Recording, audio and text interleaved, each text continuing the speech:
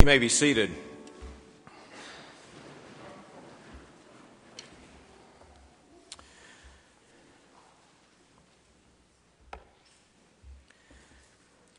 Do you find it difficult to let sin go? That is, sin that you have repented of?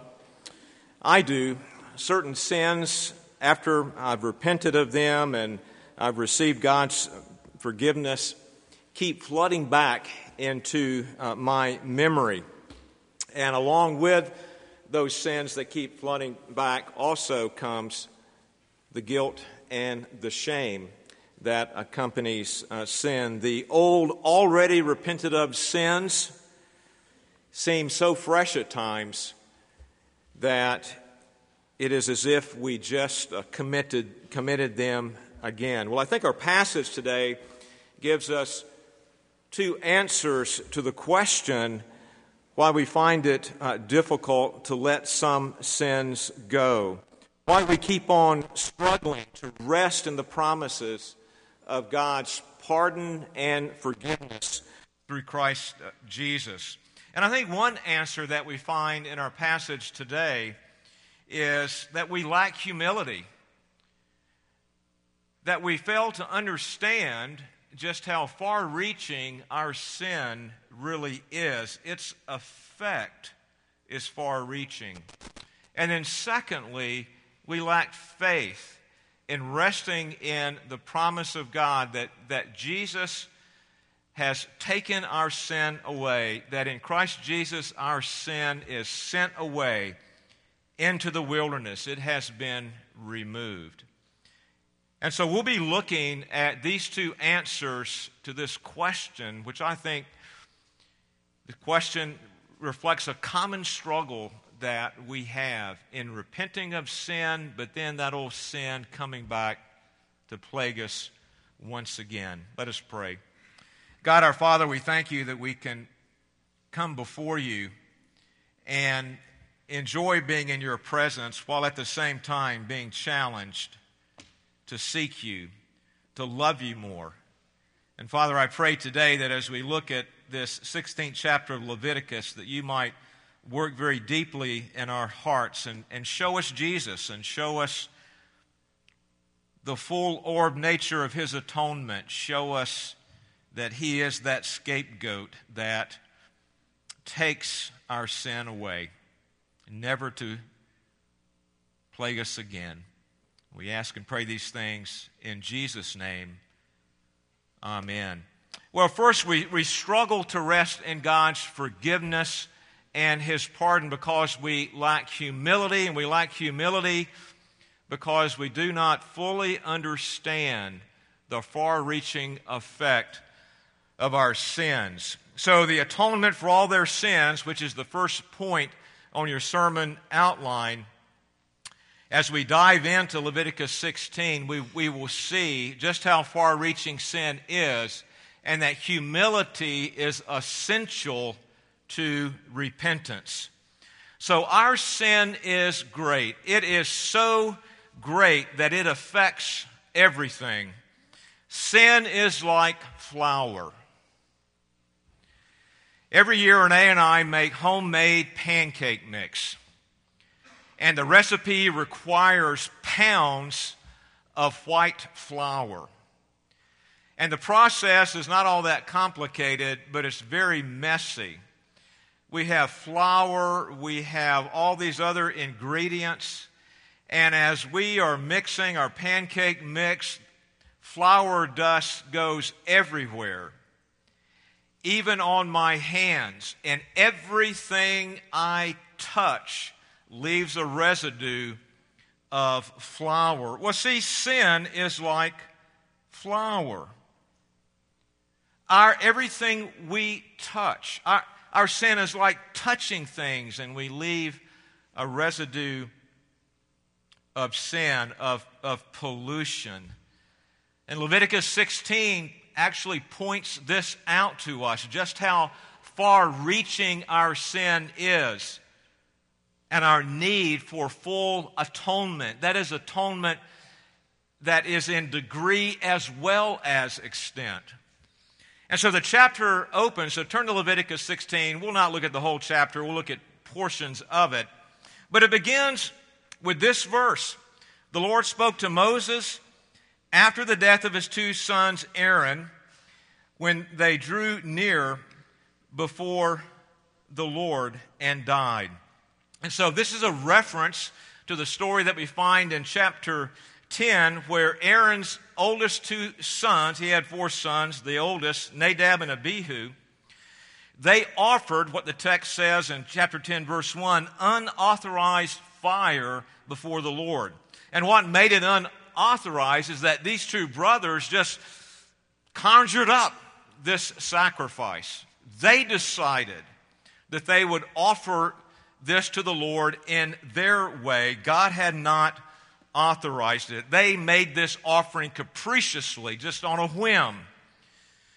Further, they made this offering, the text tells us, before the Lord. And that implies that these two sons went into the holy place there in the tabernacle and were before the veil that separates the holy place from the most holy place, the very throne room of God.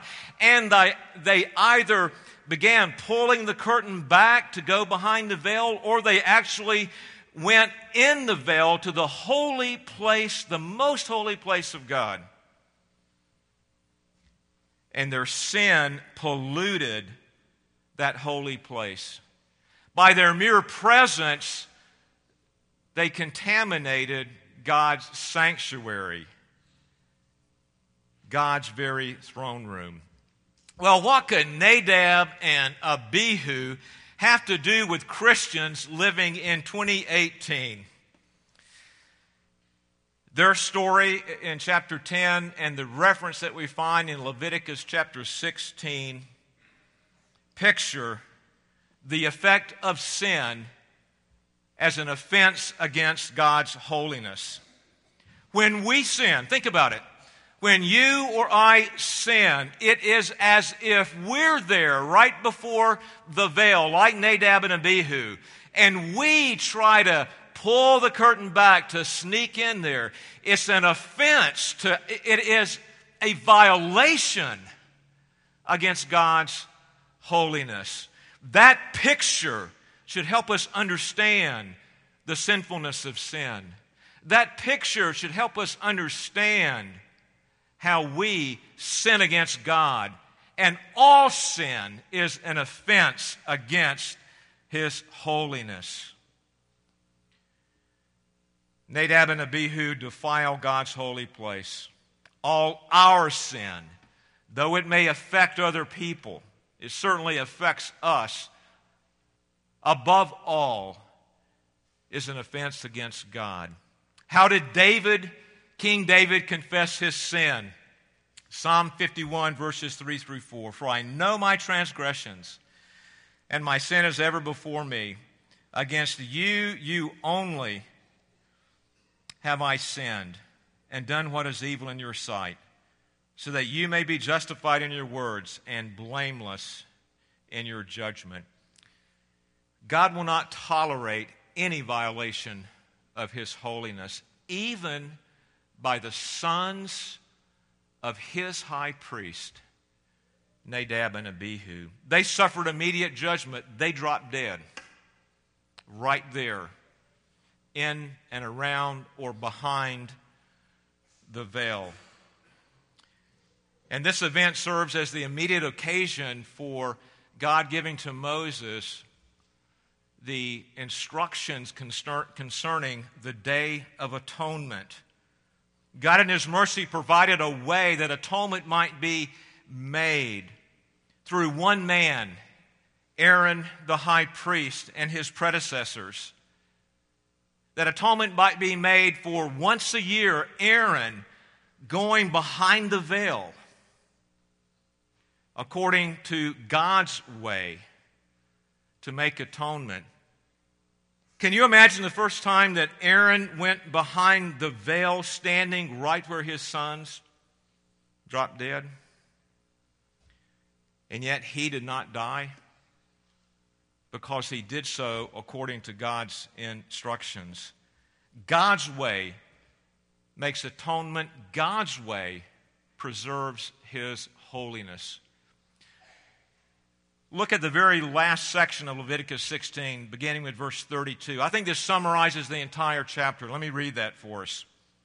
And the priest who is anointed and consecrated as priest in his father's place shall make atonement, wearing the holy linen garments. He shall make atonement for the holy sanctuary, and he shall make atonement for the tent of meeting and for the altar, and he shall make atonement for the priests and for all the people of the assembly. And this shall be a statute forever for you, that atonement may be made for the people of Israel once in the year because of all their sins.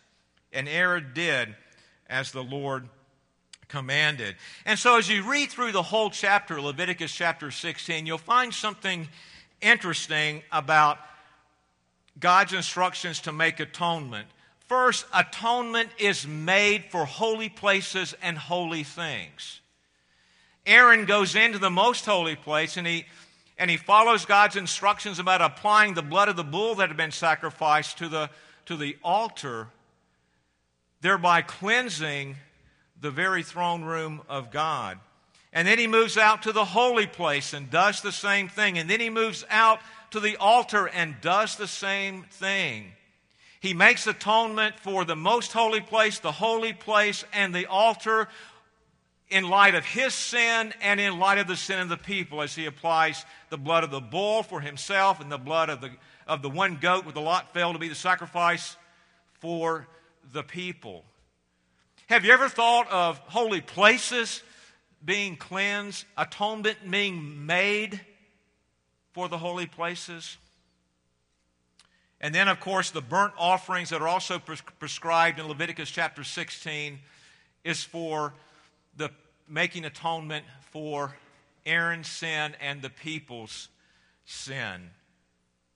And I want us to see that what this depicts for us is that atonement is full-orbed.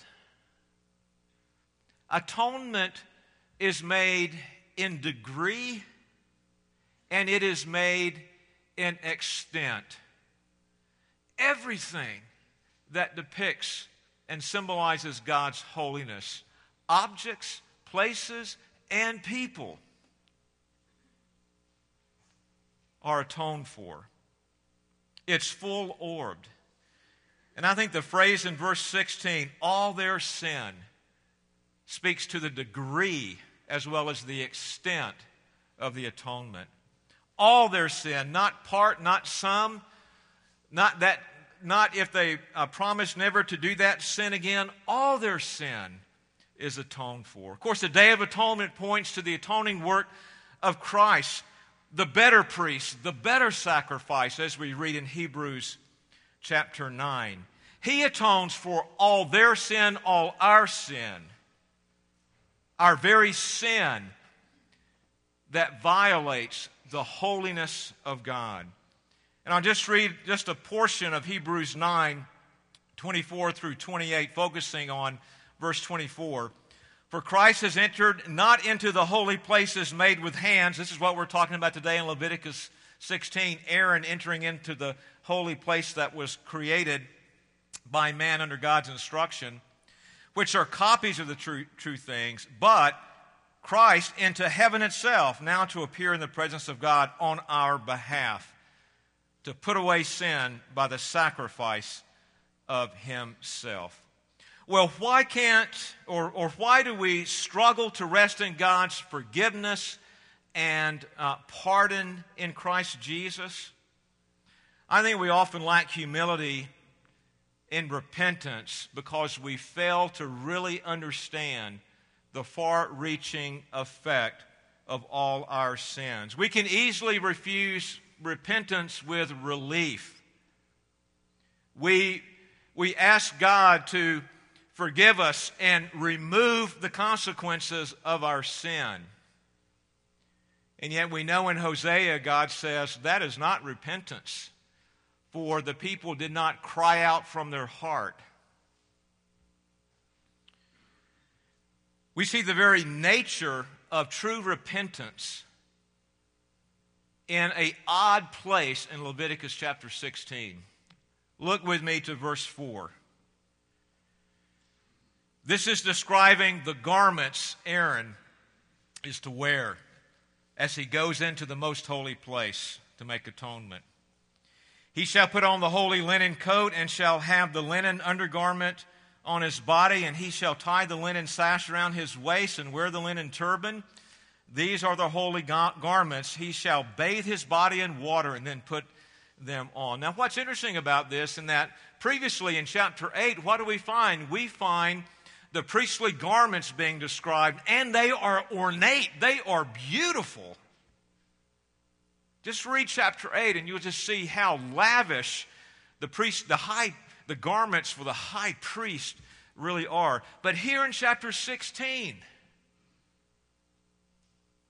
Aaron is to wear simple clothes. So if we're invited to the White House, there were a group of young people a couple of weeks ago invited to the White House. These were young people, many from impoverished areas, and they were going to a conference there with the president. And so many of them had to go buy new clothes, and thankfully people donated so they could buy new clothes. Because what? They were going to see the president, and they wanted to dress up as they should and as we should if we were invited to the White House. But what's interesting is here Aaron is told, dress down.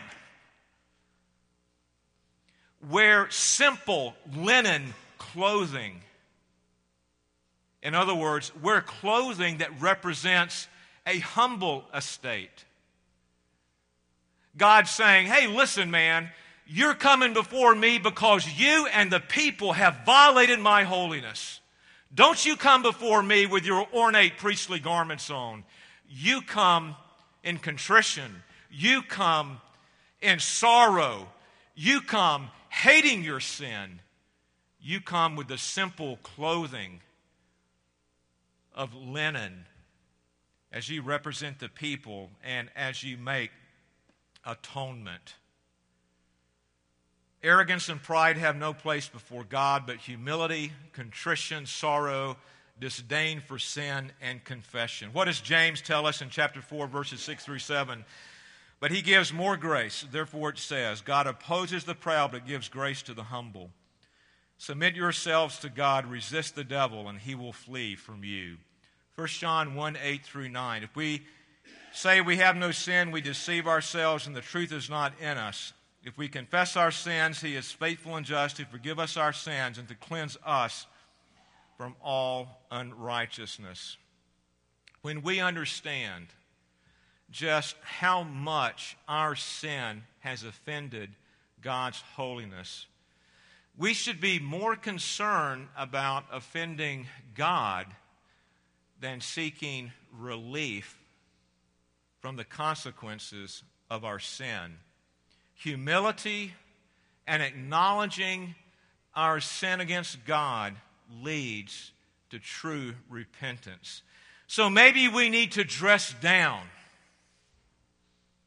humble ourselves more as we go before God in repentance. And maybe we need to start by repenting of our false repentance.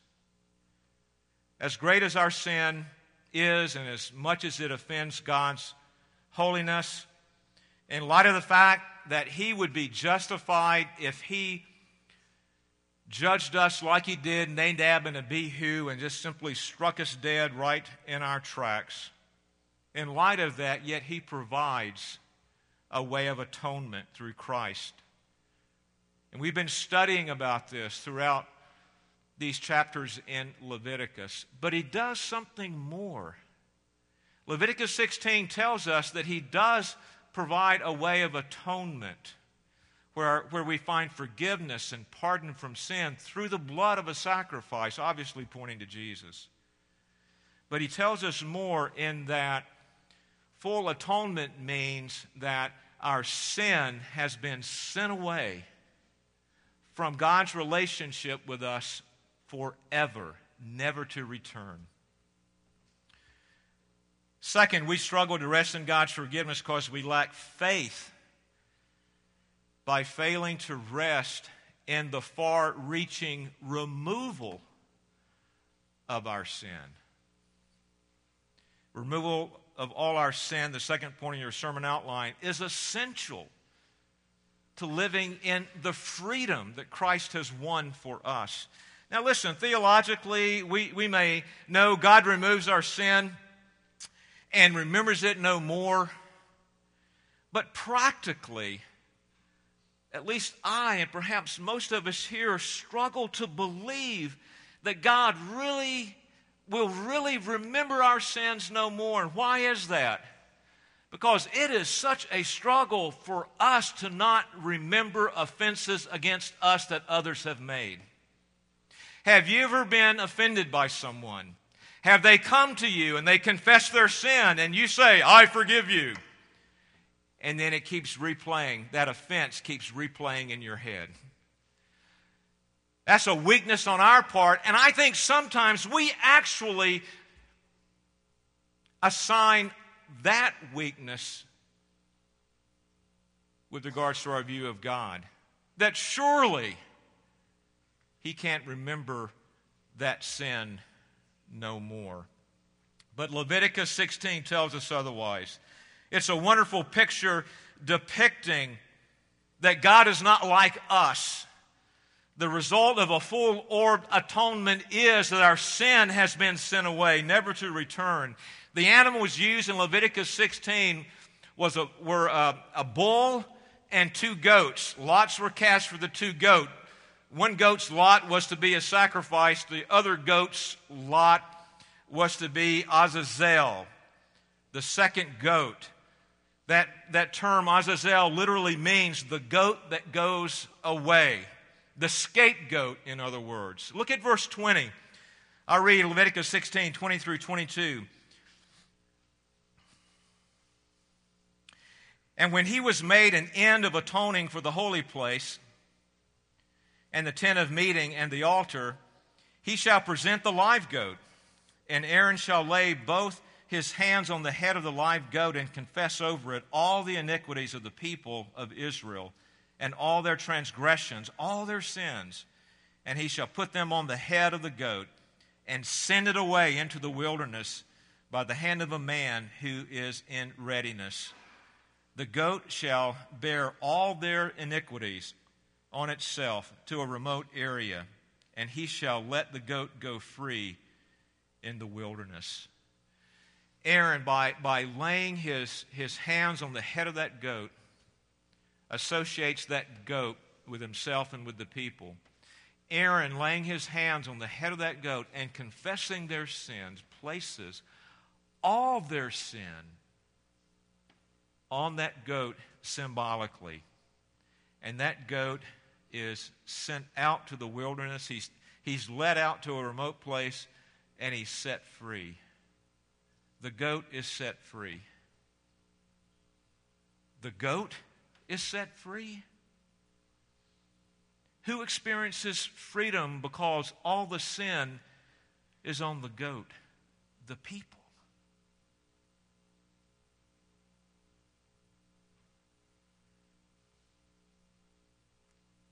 The people are free from all their sin.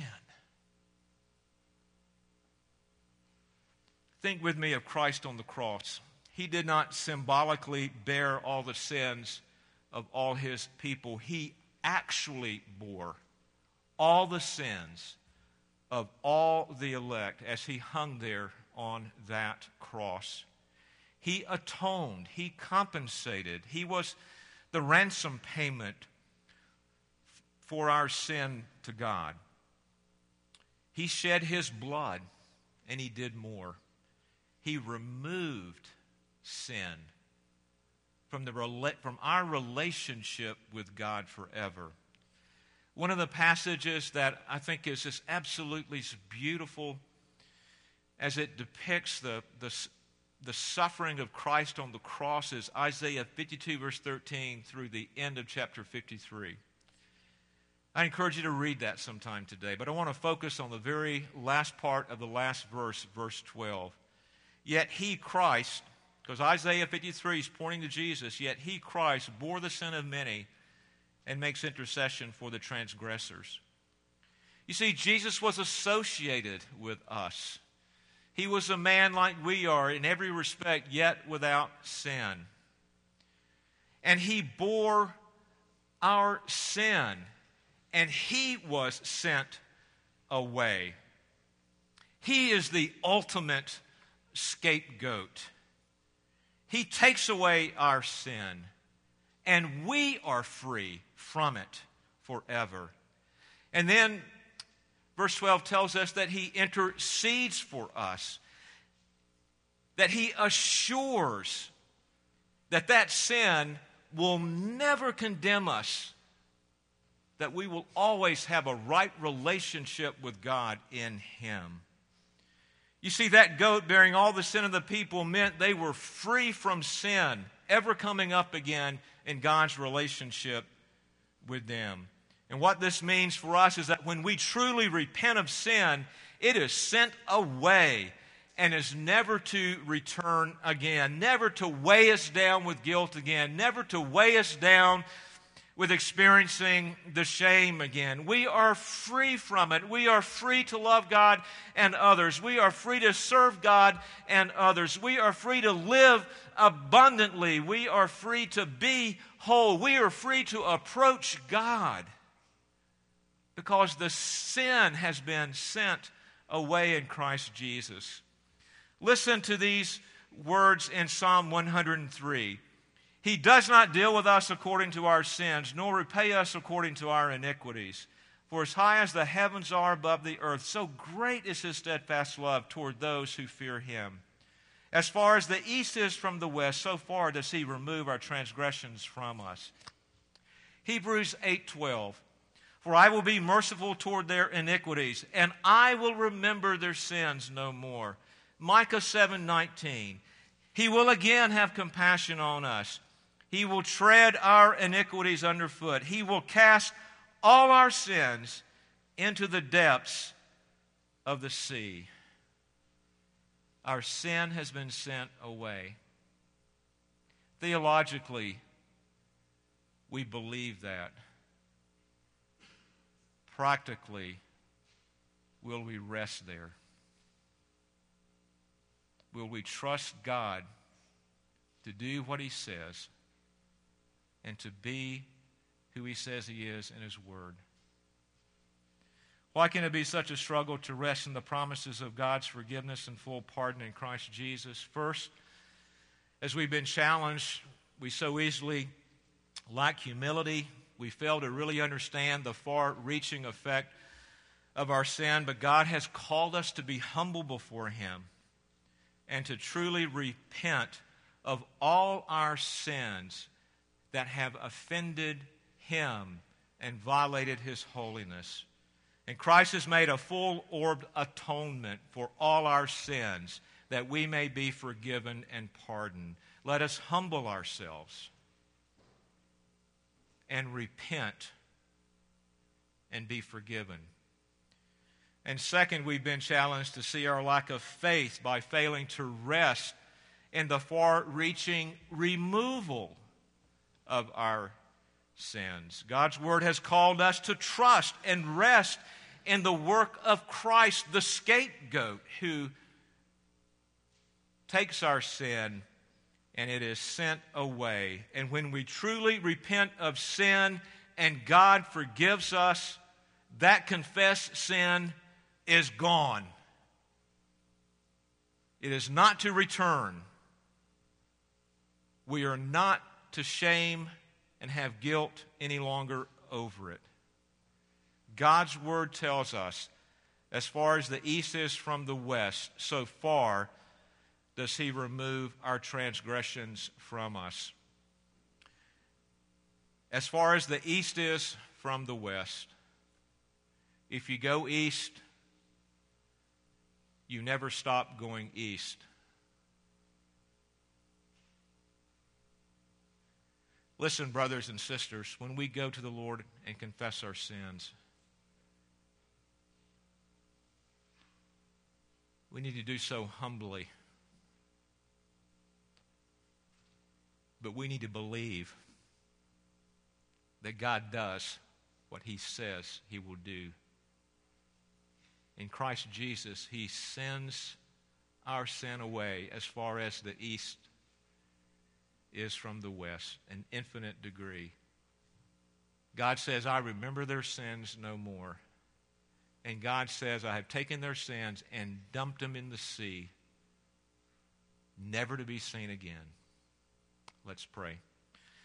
Father, continue to pour out your grace and mercy in us now as we come to your table, as we come to